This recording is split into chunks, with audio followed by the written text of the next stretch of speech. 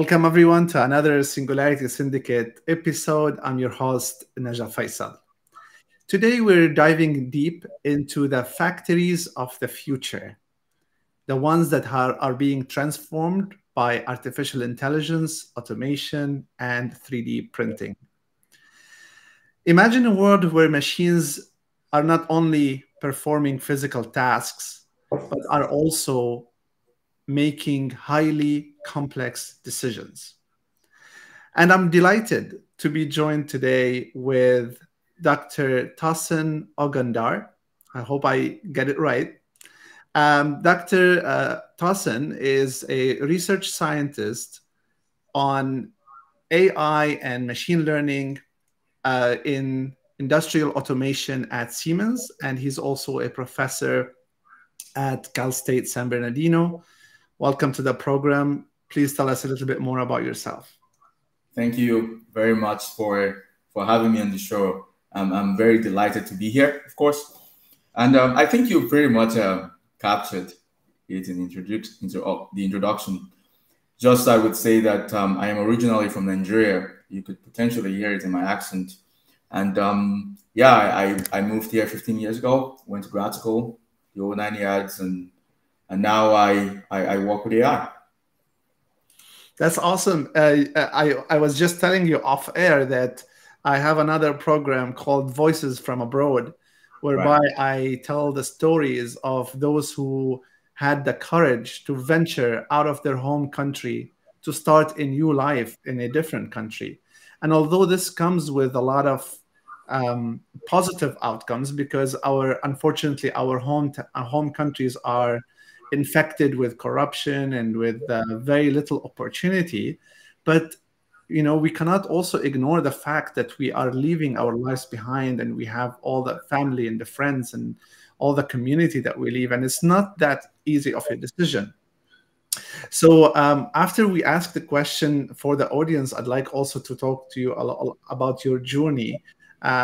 Just to venture a little bit before we actually talk about the factories and the automation and AI and machine learning and all the good stuff. So for you watching this show or listening to it, here's a question for you. And please do answer it in the chat or in the comments. Do you view products made by AI-controlled machines as a sign of progress or a problem?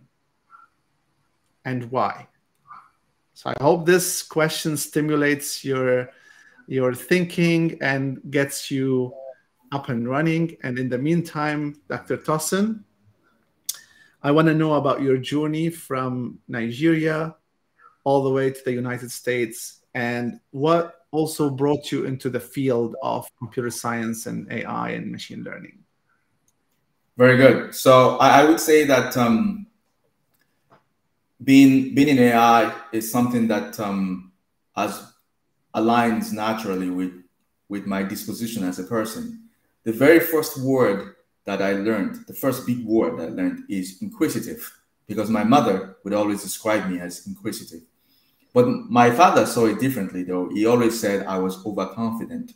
So that made up for the extent of my vocabulary of big words when I was growing up. And even though I wasn't quite sure what this meant, I knew it was something that described something about me that was different from the norm.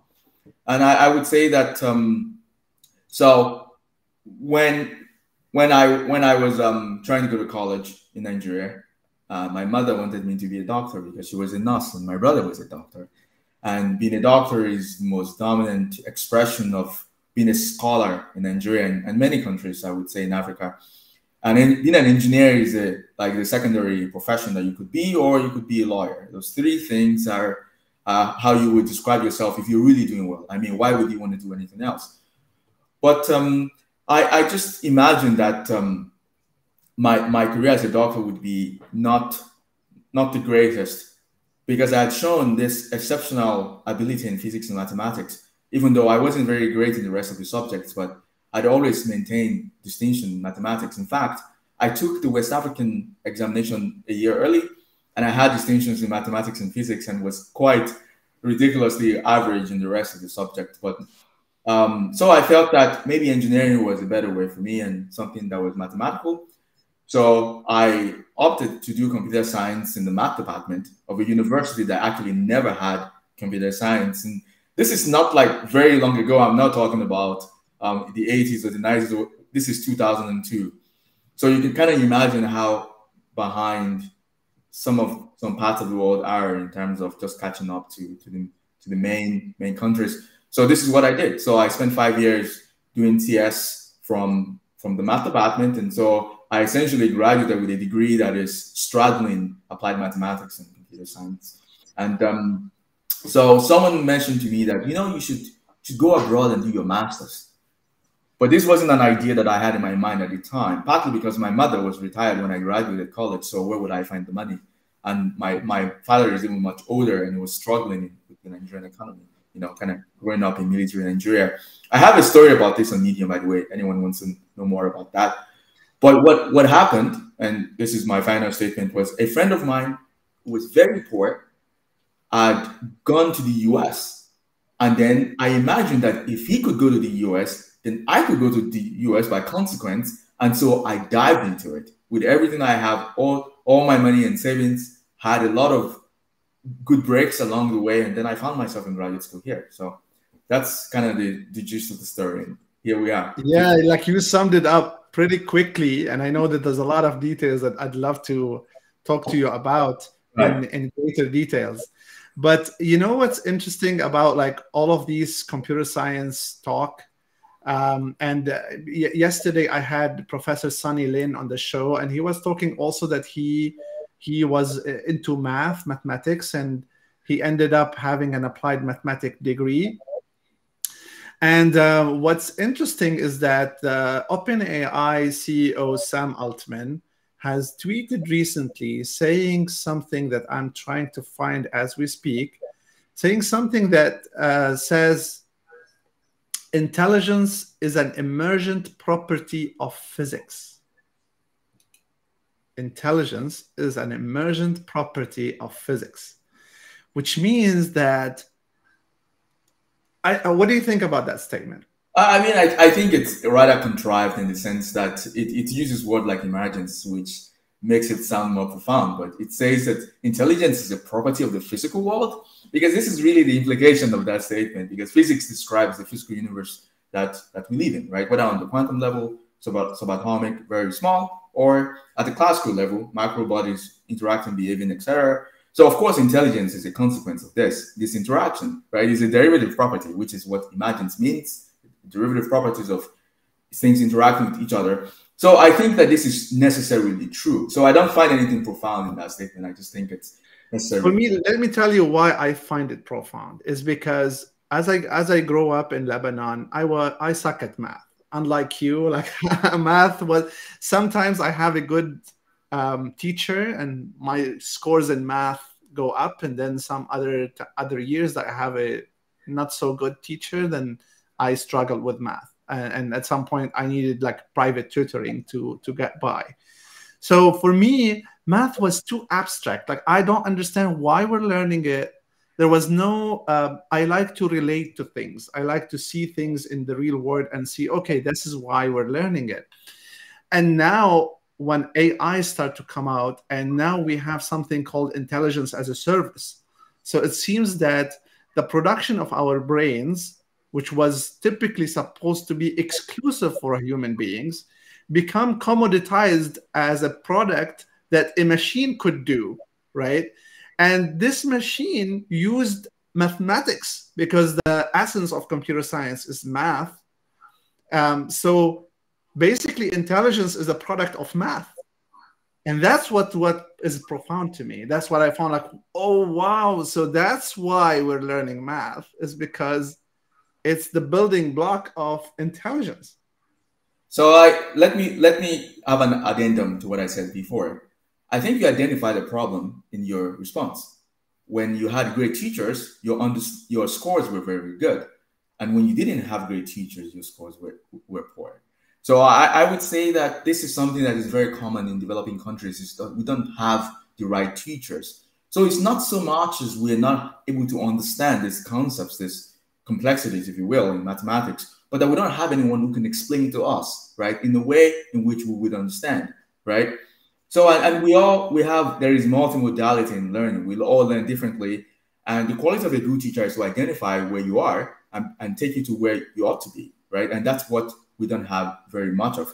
But I would say this, that it's not so much that mathematics is a consequence. I would not say it's not so much that mathematics is how leads to intelligence, much so much that it's how we describe it in a universal way, right? So there are certain things that are a priori.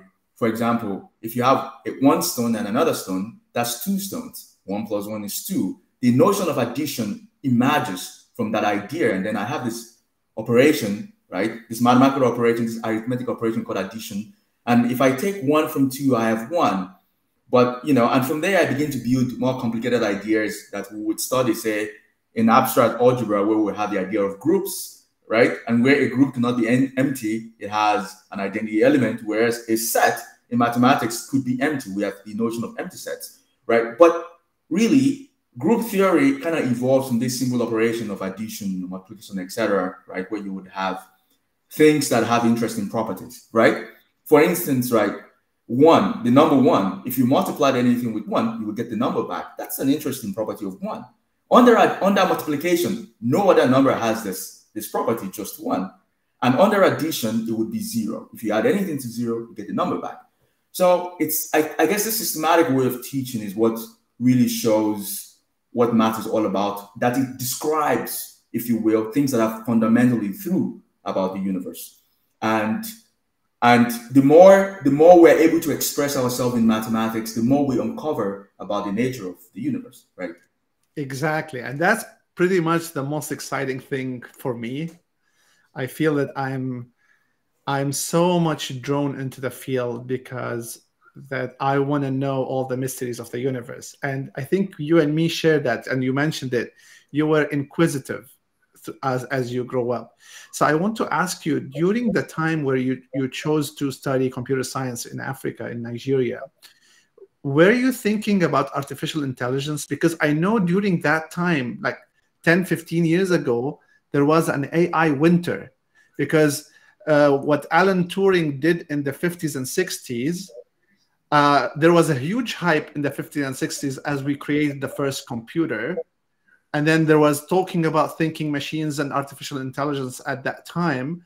But then because of pitfalls after pitfalls, we entered into an AI winter and nobody was talking about AI anymore. So as you are studying computer science, did you encounter AI? Did you think about AI, or you were just like, doing what you like to do? Or so I would say that for me, that inquisitive attitude about life, I was very, very curious about how everything worked, right? I'd only seen the computer a few times before, like before I left high school. But after I left high school, I spent a few years at home just waiting to get into college. And then I accidentally walked into a shop and they said I could learn how to use Microsoft Word, PowerPoint, and I signed up for the program to learn how to use Microsoft Word and PowerPoint, right? This is what I wanted to learn.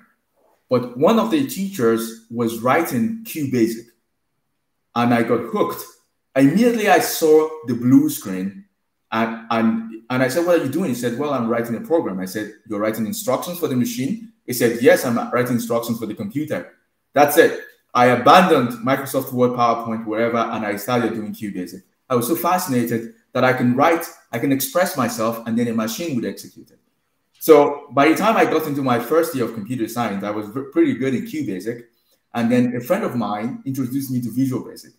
And then I immediately built a calculator and then a media player, And I think the notion of being able to, it's not so much of the notion of AI in the sense of its existence in today, but the way of AI, meaning you can write instructions for the machine to execute, you can have the machine behave in a very systematic, meaningful way, was very fascinating to me from the beginning. So the first realization, the first rendition of it in my life was writing code, right?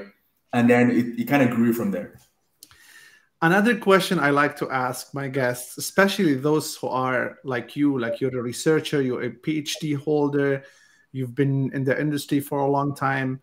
And were you, how did you feel the first moment that you started interacting with ChatGPT? I was flawed. I was flawed, meaning I was stunned. And to kind of put this in context, is I'd actually taught a class on computational linguistics and social media at a university in the East Coast when I was considering going on tenure track.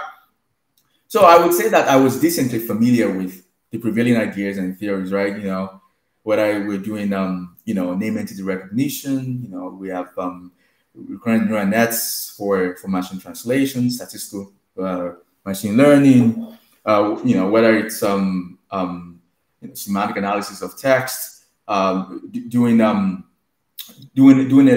of the canonical tasks. A lot of them uses Bayes theory, right? And so I would say that I was shocked that they could get these results from transformers, which we will talk about in deeper later. So like I definitely knew what the benefit of transformers as a deep learning architecture and the main triumph, which is the attention layer, and how it improves on the mistakes of, I wouldn't say mistakes, I would say limitation of LSTMs, which is a very popular recurrent neural net that we use for ideas that contain dependencies, right? So let me back up a little bit and give you two examples. Imagine that you're using Google, right, as a search engine, and you typed in barbecue, right? You could get, for instance, barbecue restaurant, right? Or barbecue sauce, right? Which one is it, right? So, well, what you get depends on some ideas of how the distribution of the probability of restaurant and sauce, considering that barbecue has occurred, right? So suppose that we're using a general model over the universe of people in the United States, right? And in the United States, every time most people type barbecue, restaurant is the dominant word that follows. Then it's more likely that Google search would predict that I'm looking for, as a type ahead, restaurant, right? But in Europe, it might be sauce. And if I was in Europe, Google search might predict sauce, right? So it is the word that maximizes the probability. This is a very popular Bayesian idea. And this is very, very popular in n-grams. It's an idea that is common in NLP, n-grams. Now, but what's really, really interesting here is the dependency between the two words, right? Barbecue sauce, barbecue restaurant, right? And generally, can you still hear me? It looks like I maybe lost you there. Hello?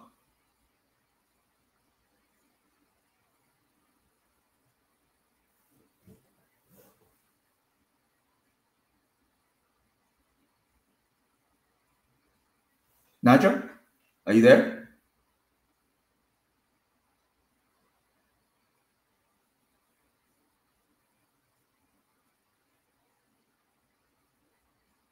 Yep, we're back. Okay.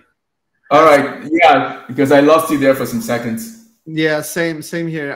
Your picture froze, so I didn't know. So I refreshed it, and we're back. So you want to complete your point, or shall we move? Right. So I would just say that, generally speaking, you would see that traditionally there are situations where what is predicted depends on what has happened in the past. So you kind of see some kind of dependencies, right?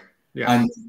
And this is a triumph of transformers. It's like they do very well in being able to contextualize all of these dependencies between the words that happen in much more deeper context than what I provided in my example. Yeah. And so when I saw ChatGPT, however, I was shocked at how well it performs on this task. Beyond that is how well it integrates a completely different domain, which is knowledge modeling, knowledge engineering, into the language scope, and it essentially articulates itself, its reason, its rationale. And that's what I felt was a bit scary, not so much as the generation, but when you give it a problem, say in differential equations, it finds a scheme for solving it, say say it uses the finite element method to solve it, right? Or it uses a method of characteristics, and it would explain what it's doing step by step. The same thing with code generation. It would explain the variables and explain why it's taking this approach. And I think that was what I found really, really scary, is that ability to explain the rationale behind its choices.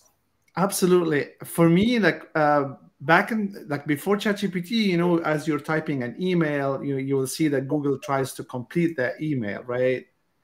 And I didn't pay much attention to that. Like I thought, okay, well, you know, you're trying to, as you said, like the probabilities. I'm walking there, and then you would say the cat, or you cannot say the cat. You would say I'm walking the dog, because it's more probable that you're walking a dog. Although I have a friend in Chicago who actually walks his cat. Like he puts her on a leash and he walks her.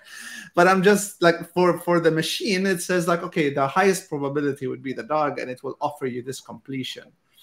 But when ChatGPT came, as you said, and it's layers of reasoning, right? So there's more in depth as well. Like I'm interacting with GPT-4, and it's crazy how much complex these answers are, and how much it has some sort of like intuition about what I mean by something. Sometimes I give it something that's not so direct, and it will guess it in a very high degree of accuracy. And this brings me to a quote, I think, by also Alan Turing, who said something like, language encapsulates all human intelligence. And if we find machines that is so good at language, that's why we get a machine that is so good in intelligence. And this brings me now to the application of that intelligence in factories, which is really the core of what you specialize in. So how can we bring this intelligence into the factories of the future? Very good. So first of all, I'm going to say something to what you said before, because you're dropping all this knowledge on us, right?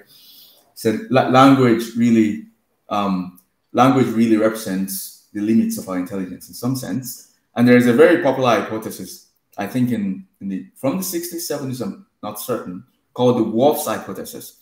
And the hypothesis says that language constrains our understanding of the world around us, essentially. So meaning that if, for example, in my local language, there is no word to describe a phenomenon, my understanding of that phenomenon would be limited because of the lack of understanding. And the dominant example of this is if you translate something, say from Farsi, right, to English. So some kind of wise saying in Farsi to English, you would find out that even though you translated it to English, the essence is now lost. I found out a lot when I go from Yoruba to English, something that used to be profound in Yoruba, you say it in English and it feels like someone stole the spirit of what you were trying to say. And this is true for languages, and that just supports what you've said, with languages being essentially the driver for knowledge and knowledge engineering and intelligence, etc. So now to answer your question, what is the role of large language models in an industry like automation, where factories, I mean, come on, well, what can LLM do for us there, right? Because, you know, we're not really sitting behind a computer every day and asking questions about ontological questions to ChatGPT and reading the profound responses we get back. But I would counter by saying that, by giving an example. Suppose that you have a factory that produces salt, right? Salt is some sodium chloride, right? And you have hydrochloric acid and you have sodium hydroxide. You put these two in a mixing tank and then it produces salt. You do this in high school chemistry, right? Now, suppose that, you know, you have to open the valve for the two chemicals to come into the mixing tank for your salt to be produced. You could do this in one way. You could have a solenoid valve. A solenoid valve is a valve that you can actuate by an electrical pulse. You send the pulse, it opens or closes the valve, right? So this is an electromechanical problem. There is no need for me to do anything else but just have the valve. Push the buttons, the valves open, the chemicals rush in. But immediately I have a use case of wanting to stop the valve or close the valve at a certain, say, volume or concentration. Then I need to put that somewhere. I need to write some instructions, right, so that something would happen. This is where we have something called the PLC, right? Or the programmable logic controllers, which allows you to write instructions that will control the actions of, say, a valve in a plant, right, that manufactures salt. And this is where large language models get to triumph, right? They triumph by being able to generate code that we can execute directly on these PLCs, right? And this is one of the most popular use cases where you have a control problem. Instead of trying to figure out what the code is, maybe in ladder logic, which is the way electrical engineers would generally do it, or structured text, right? Structured control language, SCL, that we use at Siemens. I would say that instead of trying to figure it out, you just say something in natural language and say, well, I have HCl, I have hydrochloric acid, NaOH. I want a control algorithm that would give me, this amount of volume, and ChatGPT will write the code for you. You execute it on the PLC, and you're good to go. So, I mean, this has broad implications on the industry, right? I mean, now that we have this language model that can produce controls algorithms for us, where do we go with this? And there is also the implication of how are we sure of what it generates? How do we know it's correct? And a lot of other things that are current research areas in industrial automation. Absolutely. And, industry and factories, it's not new that technology is transforming the factory, basically, and it's not something that has to do with AI necessarily, because we've always created assembly lines since the ages of Ford. We have automation as much as possible because we want to produce the same product at scale. So we found machines that can repeat a precise action over and over. But I think now the convergence of a different multitude of technologies, like the convergence of, okay, we've got automation, we've got advancement in robotics, we've got advancement in 3D printing, we've got advancement in reasoning and problem solving with large language models. All of them together become something else. Like I feel like there's this thing that the collection is bigger than the sum of its pieces. I don't know if that makes sense. It always bigger than the sum of its parts. Yes. Right. So where are we going really? So in fact, I like that question very much. I would say that when you think about LLMs and then you think about multimodality, right? Like by multimodality, I mean where you can have things like pictures and sound become inputs into the large language model, right? Because right now I'm not really typing English, right? I am speaking English, right? I mean, this is a different modality of communicating, right? And then a picture is worth 1,000 words, etc. Now, what's possible explodes. I will give you a very weird scenario, but it's one that I'm quite looking forward to. Imagine that I want to monitor the performance of machines on the factory floor. I could technically take the sound coming from the factory floor and feed it to a large language model. This sounds quite bizarre. What would a large language model do with sound being made by a bunch of machines on the factory floor? Well, considering that ChatGPT or any dominant large language model understands enough physics around acoustics, right? We can essentially build and automatically train a deep physics network that understands essentially what the nominal sound, say, a grinder should be making. And if that grinder was making a different sound, it would understand that there is a deviation from the norm and essentially predict that something is going on with this grinder. So by just gathering a bunch of sound from the factory floor, feeding it into a large language model that understands the underlying physics, I can create a surrogate physics network that understands the behavior of a grinder and be able to catch some flaw that is happening and no one will have been able to figure out, right? Wow. So, right, there is a lot of possibilities here beyond the factory. Now, one thing you said is intuition, right? And that's really crazy that you have these models that tend to explain what we're doing. right? They really say, well, I have done this because of this and that. And when you correct them, they take the correction. There was a recent demo that that was shown, and this is not public yet. You can constrain the behavior of these LLMs actually. By using English. You just say, well, don't do this, and it will never do it. If you could say, don't answer any questions related to, say, Tosin, and all questions related to Tosin in the future, throughout time, it would ignore it and say, well, I'm not going to answer this question. And you don't have to write any code to do this. You just instruct the LLM to do this, and it follows your instruction and obey. So there is that thing again that is very human, obedience, kind of coming into play. So you said intuition, I'm saying obedience. Where are we going with this? Now imagine that I have, with you said additive manufacturing robotics. Imagine that I printed a human-like tissue, something that looks like a person, right?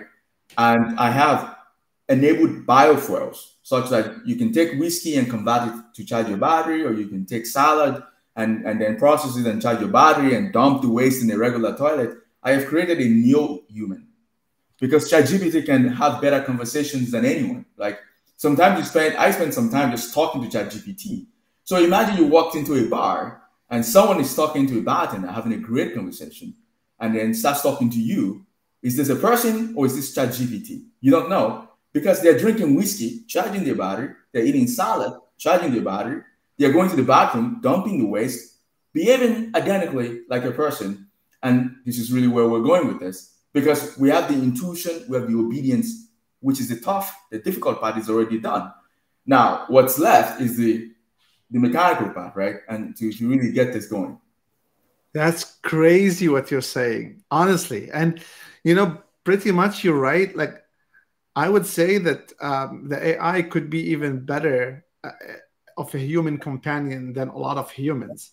I think, and this, as I'm someone who's becoming a student again and coming back to the campus and seeing and interacting with the new generation, the new teenagers, they don't like people. They want to be isolated. They just put their headphones on. They don't want to talk to anyone. And AI steps in to be the companion and to be the personal coach and to be their career advisor and to be their spiritual advisor and potentially their boyfriend and girlfriend or romantic partner, and if add this to the sex robots. I'm sure you've seen on YouTube the sex robots. Yes, I mean that's reaching, I would say, but yeah, it's crazy. So if we put a ChatGPT like brain on a sex robot and we fine tune it to be the best romantic partner you have, why would you need a person? But this is a topic for another discussion. But I want to venture into something that your company, Siemens, by the way, I was doing some research for this episode, and Siemens is a pioneer in all of this technology. Right.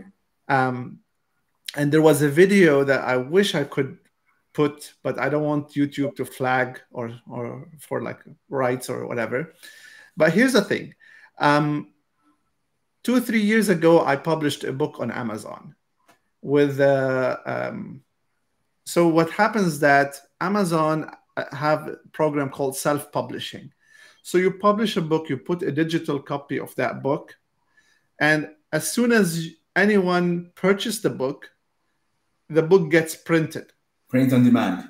Print on demand and gets delivered. Okay.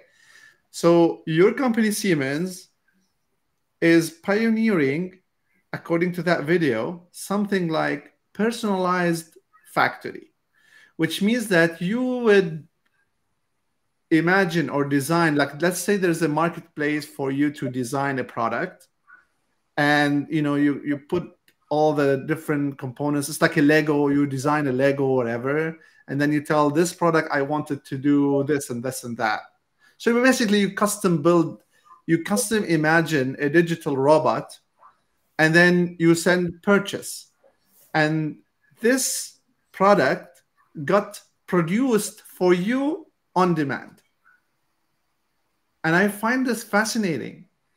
So are we heading towards towards that kind of factory? Like, are we heading towards a place where, you know, each, if I want to have a different mouse, I can design it according to my taste and send it to factory and get it done? Yeah, absolutely. So I would say that the idea of being able to have planned designs that have not been done before comes from this idea of generative models, right? So if you think about P and ID diagrams, right? This is the process and instrumentation diagrams, which generally describe the layout of the factory and what's in there. You would realize that they generally have a particular kind of form and structure, and for very good reason, right? They have to meet certain strict guidelines and regulation. But then, is there all there is to it? Meaning that the common ones that you see, that's for sure not all of the possibilities that exist that will satisfy the constraints identified by the so-called guidelines. There have to be, the set has to be bigger, right? And by allowing the idea of generative models to come and work in this space, we can create new P and ID diagrams, right? That would describe a factory, for instance, that would be different from everything that's come before, but still abide by all the regulations and guidelines that have been identified for whatever your use cases. Maybe you're producing specialized mouse, like you would say. So, and this is not something that has happened before. I think Siemens is really pushing the envelope there and really leading the world in coming up with this very intelligent ways of honestly creating your factory on demand, like you said, in a way that no one has ever thought about it before. And you can optimize things in the factory design that are important to you, but not important to your competitors, essentially. So you could even have core differentiators in your product from the way you design your factory. Say safety is a criteria for you, and you really want to prioritize safety. You might want to design your factory using a very particular geometry that no one has thought about before, but generative models can make that for you and still constrain themselves within the limits, right, of the design guidelines, regulation, etc. So I would say, yeah, Siemens for sure in that area, we're really leading the world and leading the charge. Yeah, absolutely. I have a question here from AP. He said, would ChatGPT make it more streamlined to learning programming on your own? So when it comes to programming, because you also described how ChatGPT could generate code on the fly, and you are a computer scientist yourself. Do you advise the new generation to learn Python or learn code, or you don't need to learn code anymore? Let's just have the analytical mind.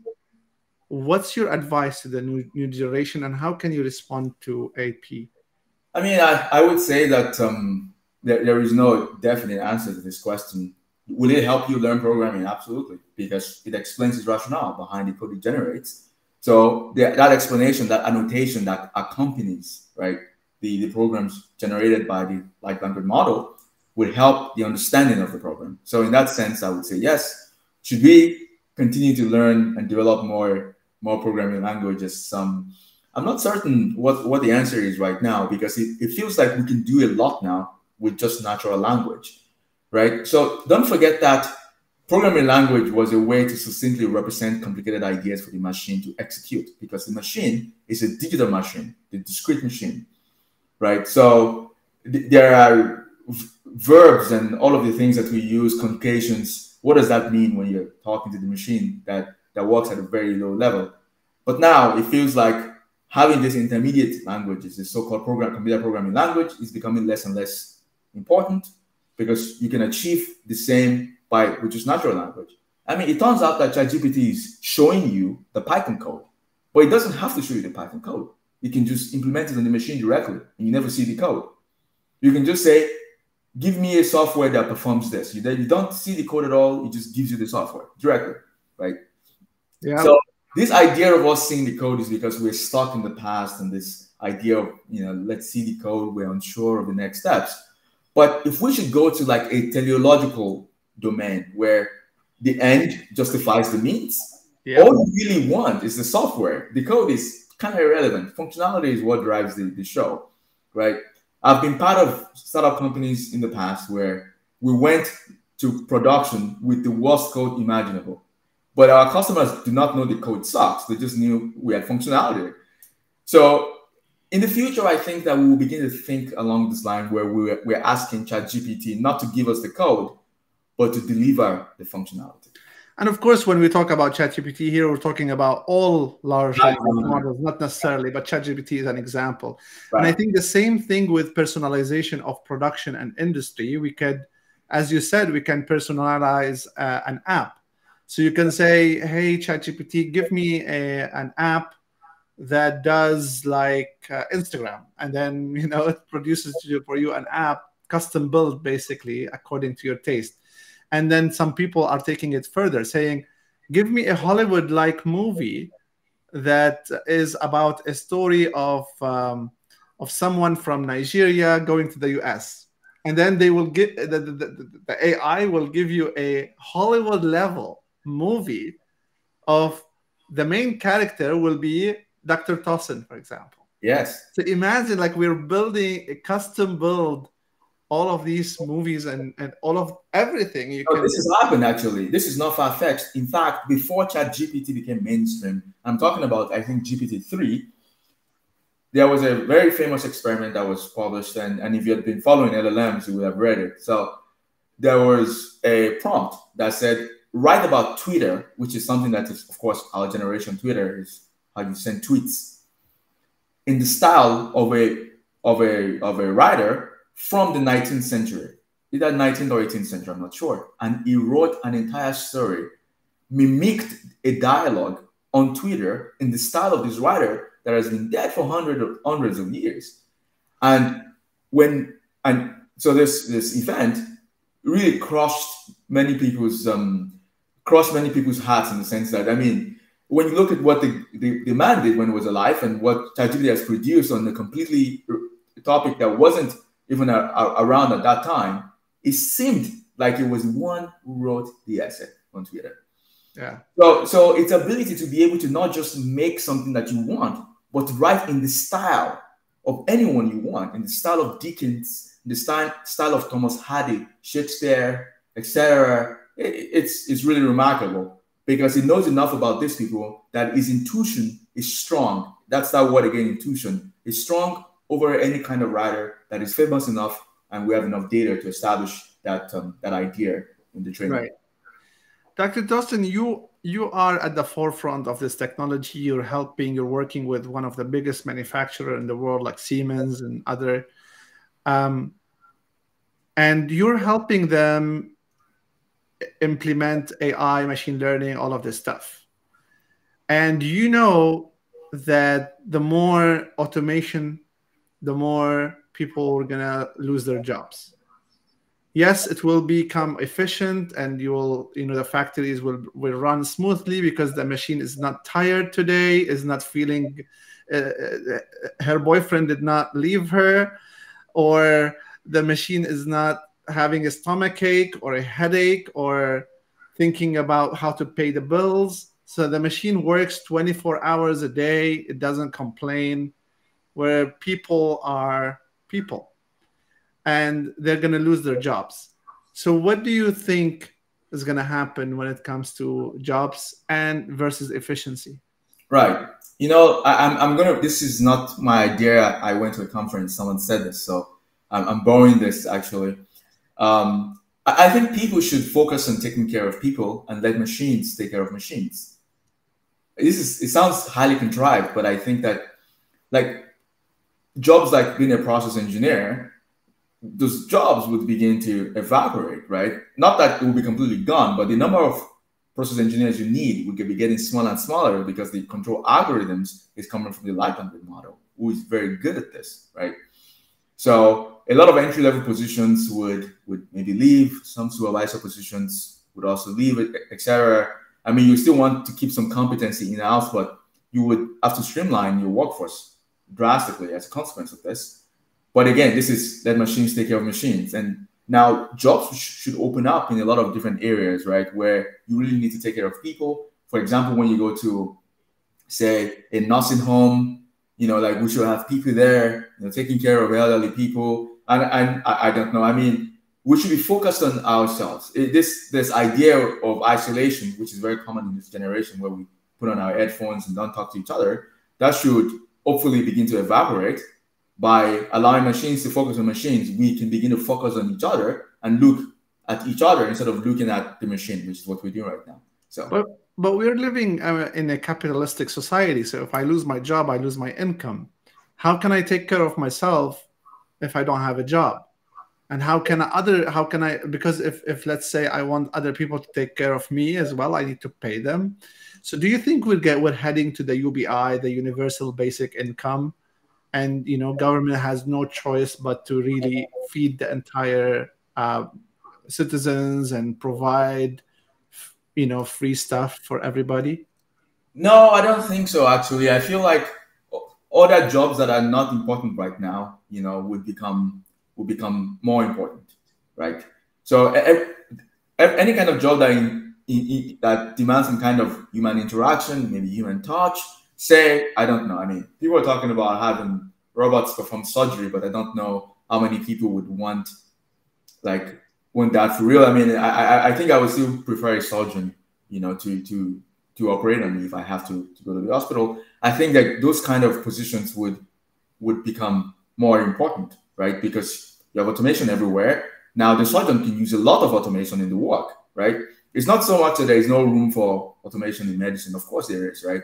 But it's still under the direction of a surgeon. Maybe we don't need 15 surgeons anymore in the OR. Maybe we need 3 instead of 15. But it's still going to be under the direction of a surgeon. So in that sense, I would say that some jobs are critical. They demand that human interaction, that human level. And also, what about science? As much as these generative models can produce this so-called new science, the way in which we reason is so varied as human beings that I think that science will still have to be driven by us, right? Especially exploring extraterrestrial entities, right? Like black holes, wormholes, etc. Things that we don't have a lot of information about right now. So the LLM, as a consequence, doesn't know a lot about it, right? So, what should we do? There is a supermassive black hole in the center of the Milky Way, which is, where we are. What does that mean, right? Some things are known about that. A lot of things that is not known. So that kind of science. Quantum theory, for instance, has a lot of divergent interpretation. The Copenhagen interpretation, right? The many worlds interpretation, right? And string theory, which I think there's another interpretation of quantum theory. So there is a lot to uncover in the quantum level as well. So science needs a lot of people. My point is there are going to be jobs and disciplines that would require a lot more people. Like physics, for instance, require a lot more brains, a lot more people, right? And actually making the observation using all of the telescopes that we're designing, the James Webb telescope, for instance, that is in space. That's a nice innovation. The large language model would benefit from all of the data we gather from it, but cannot perform the experiments independently, right? So, yeah, some things would improve dramatically. Some things will still need us to continue. But again, I'm kind of minimizing the neo-human potential of the LLM here, because technically, once they become incorporated, meaning they have a physical form and they become actual mechanical machines, they can begin to do some of these things themselves and really take over the critical roles. I mean, it is feasible, but it's not plausible in the next few decades. Are you optimistic about the future or pessimistic? Very, very optimistic, honestly. I would say that the more this idea of intuition, obedience, and this very human-like ideas get more computationally feasible. I mean, it's already happened. But more established, more rooted across a lot of different problem spaces and problem domains. I mean, why not? Or why can't they create new science? I mean, they know everything that have come before. They can begin to imply some of the future, some of the implications. Yeah, that's what I always thought. Like, as you said, large language models are trained on the corpus of data that we give it to them. Right. And this is basically also their limitation.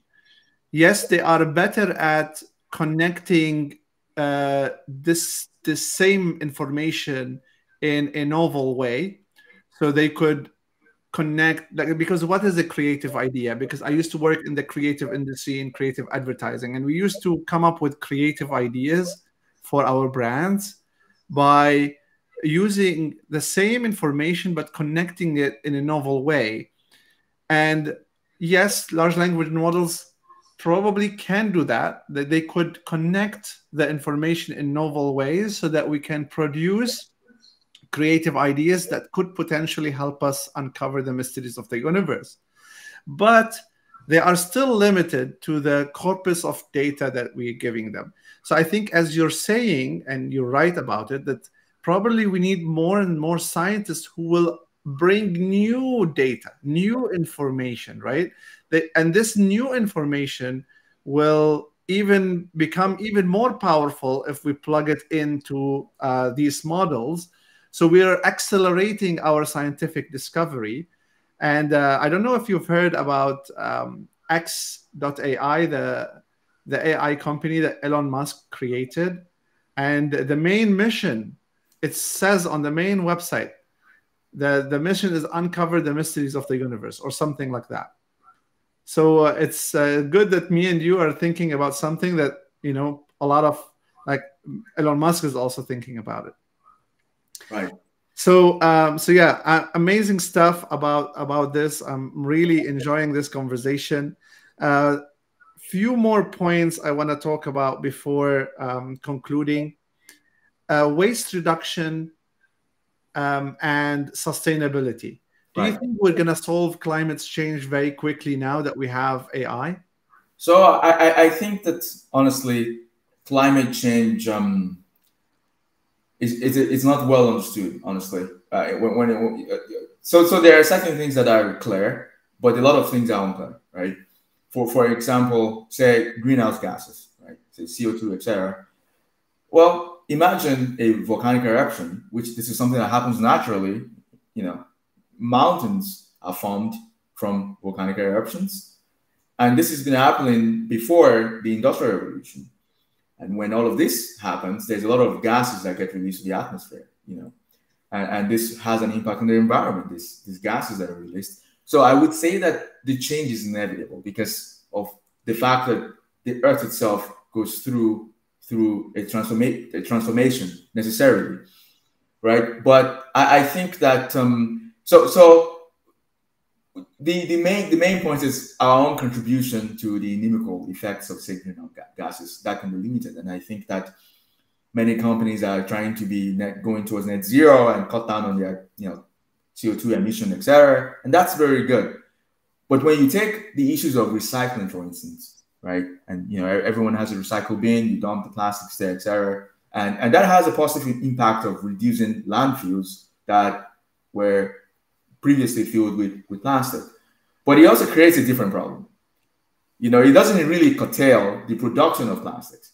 It really has very minimal impact on how many plastics we generate. So I'm not sure what the solution is to really minimizing the generation of plastics, which I think is really what the goal is. It's not, recycling helps with the landfill problem, but we want to use as smaller plastics, and you want reusable plastic. There's a lot of ideas floating out there. I'm for sure not qualified to really say this or that is the solution, but I just feel like it's not generally well understood what the solution should be. Yeah, maybe we can use AI to help us come up with a new molecule that is very similar to plastic but biodegradable. And I think they're working on it. I kind of heard it somewhere that some labs are working on some sort of molecules that performs like plastic, but it's also biodegradable, or like it can. But what will be the long-term effects of this new molecule, huh? So it's biodegradable, but maybe somehow it begins to pollute the soil. Yeah. And now we have a completely new problem. Exactly. Exactly. It's not, again, I think that it's not really clear what we should do, but we know we need to do something, that's for sure. So I think that the triumph is that we are trying to do something, and this is all we can expect from ourselves in the end. Absolutely. Very interesting talk. I'm so honored and pleased and very happy to have met you, have talked to you. It's been 55 minutes of bliss having you on the show. Thank you so much, Doctor. And please let me know, like, if you have any final thoughts before we conclude. Right. So, in conclusion, I would just like to really I would like to say there is no need to be afraid of the future or this paranoia that AI is going to subvert our way of living is potentially not directly true. For sure, there are ethical implications of misuse of AI, but that's true of any technology that we make. We need to make sure that we have strict guidelines and rules, but not too strict so that we don't really restrict the triumphs of these models, right? But just recommendations on what they should do and shouldn't do, essentially. And but I think that there are many ways in which our life would progressively get better, right? And I will give you a trivial example as my final example. And imagine there is something that I do. I tie my shoelaces. Every time I want to go out, I tie my shoelaces. But when you get down to the root of it, I don't want to tie my shoelaces every time I go out. I want to tie my shoelaces once, and I would like for you to remember what I had done and just tie it for me. You know, this is what I would like. So this idea of me tying my shoelaces, this is a problem that hopefully will go away in the future where we'll have self-tying shoelaces. And you've mentioned it, that part of it is material science. Can we have a material that can do computation on the shoelaces such that if it's exposed to rain and different atmospheric conditions, it would not be damaged, but we'll still be able to do computation, right? And it would be effective as a shoelace, right? Surely it cannot be silicon, right? Because that won't work as a shoelace if, you know, it's exposed to all kinds of detrimental weather conditions. So, but I'm just saying the future really looks bright. It's a future where all this mundane task of tying shoelaces becomes optional. If you do want to tie your shoelaces every day, you could buy a shoelace. And if you don't want to tie your shoelaces every day like me, you could opt for a self-lacing shoelace, right? So there is a lot for us to look forward to in the future. And it's really not anything to be severely worried about. But for sure, there is a need for ethical recommendations and guidelines, not so strict that it would stifle progress, but enough that it would keep us safe. Those are my final remarks. Thank you so much, Doctor. It is a pleasure again. And for if people want to contact you, I'm gonna display your LinkedIn. This is you can find Dr. Tausen with this name. He's also available on Medium. Could you tell us a little bit about what do you write about on Medium? So I write a bit about, say, you know, statistics, but it's mostly about life. You know, I write about my experience as an immigrant in the US, for instance, my family, and for instance, my father is the first person in my history to be educated, and my antecedents, they were farmers. My father didn't know when he was born. So the same with my mom. They didn't know when they were born. They had no birthday. So oh, wow. Yeah, so I write from the perspective of my antecedents and my journey to the US and what is now become the modern rendition of, you know, my two daughters. And of course I write about just random ideas about, maybe say, social media, for instance, its impact on our lives, and maybe some movie that I've seen and the ideas I get from it. So it's an eclectic collection of different things. But there is some technology there as well. I'm gonna try to check it out. I love this stuff. Anyway, thank you again. Also, this is your email if anyone wants to reach out to you. Thank you for watching this full 1 hour show. I hope you found value from it. Until next time, peace out.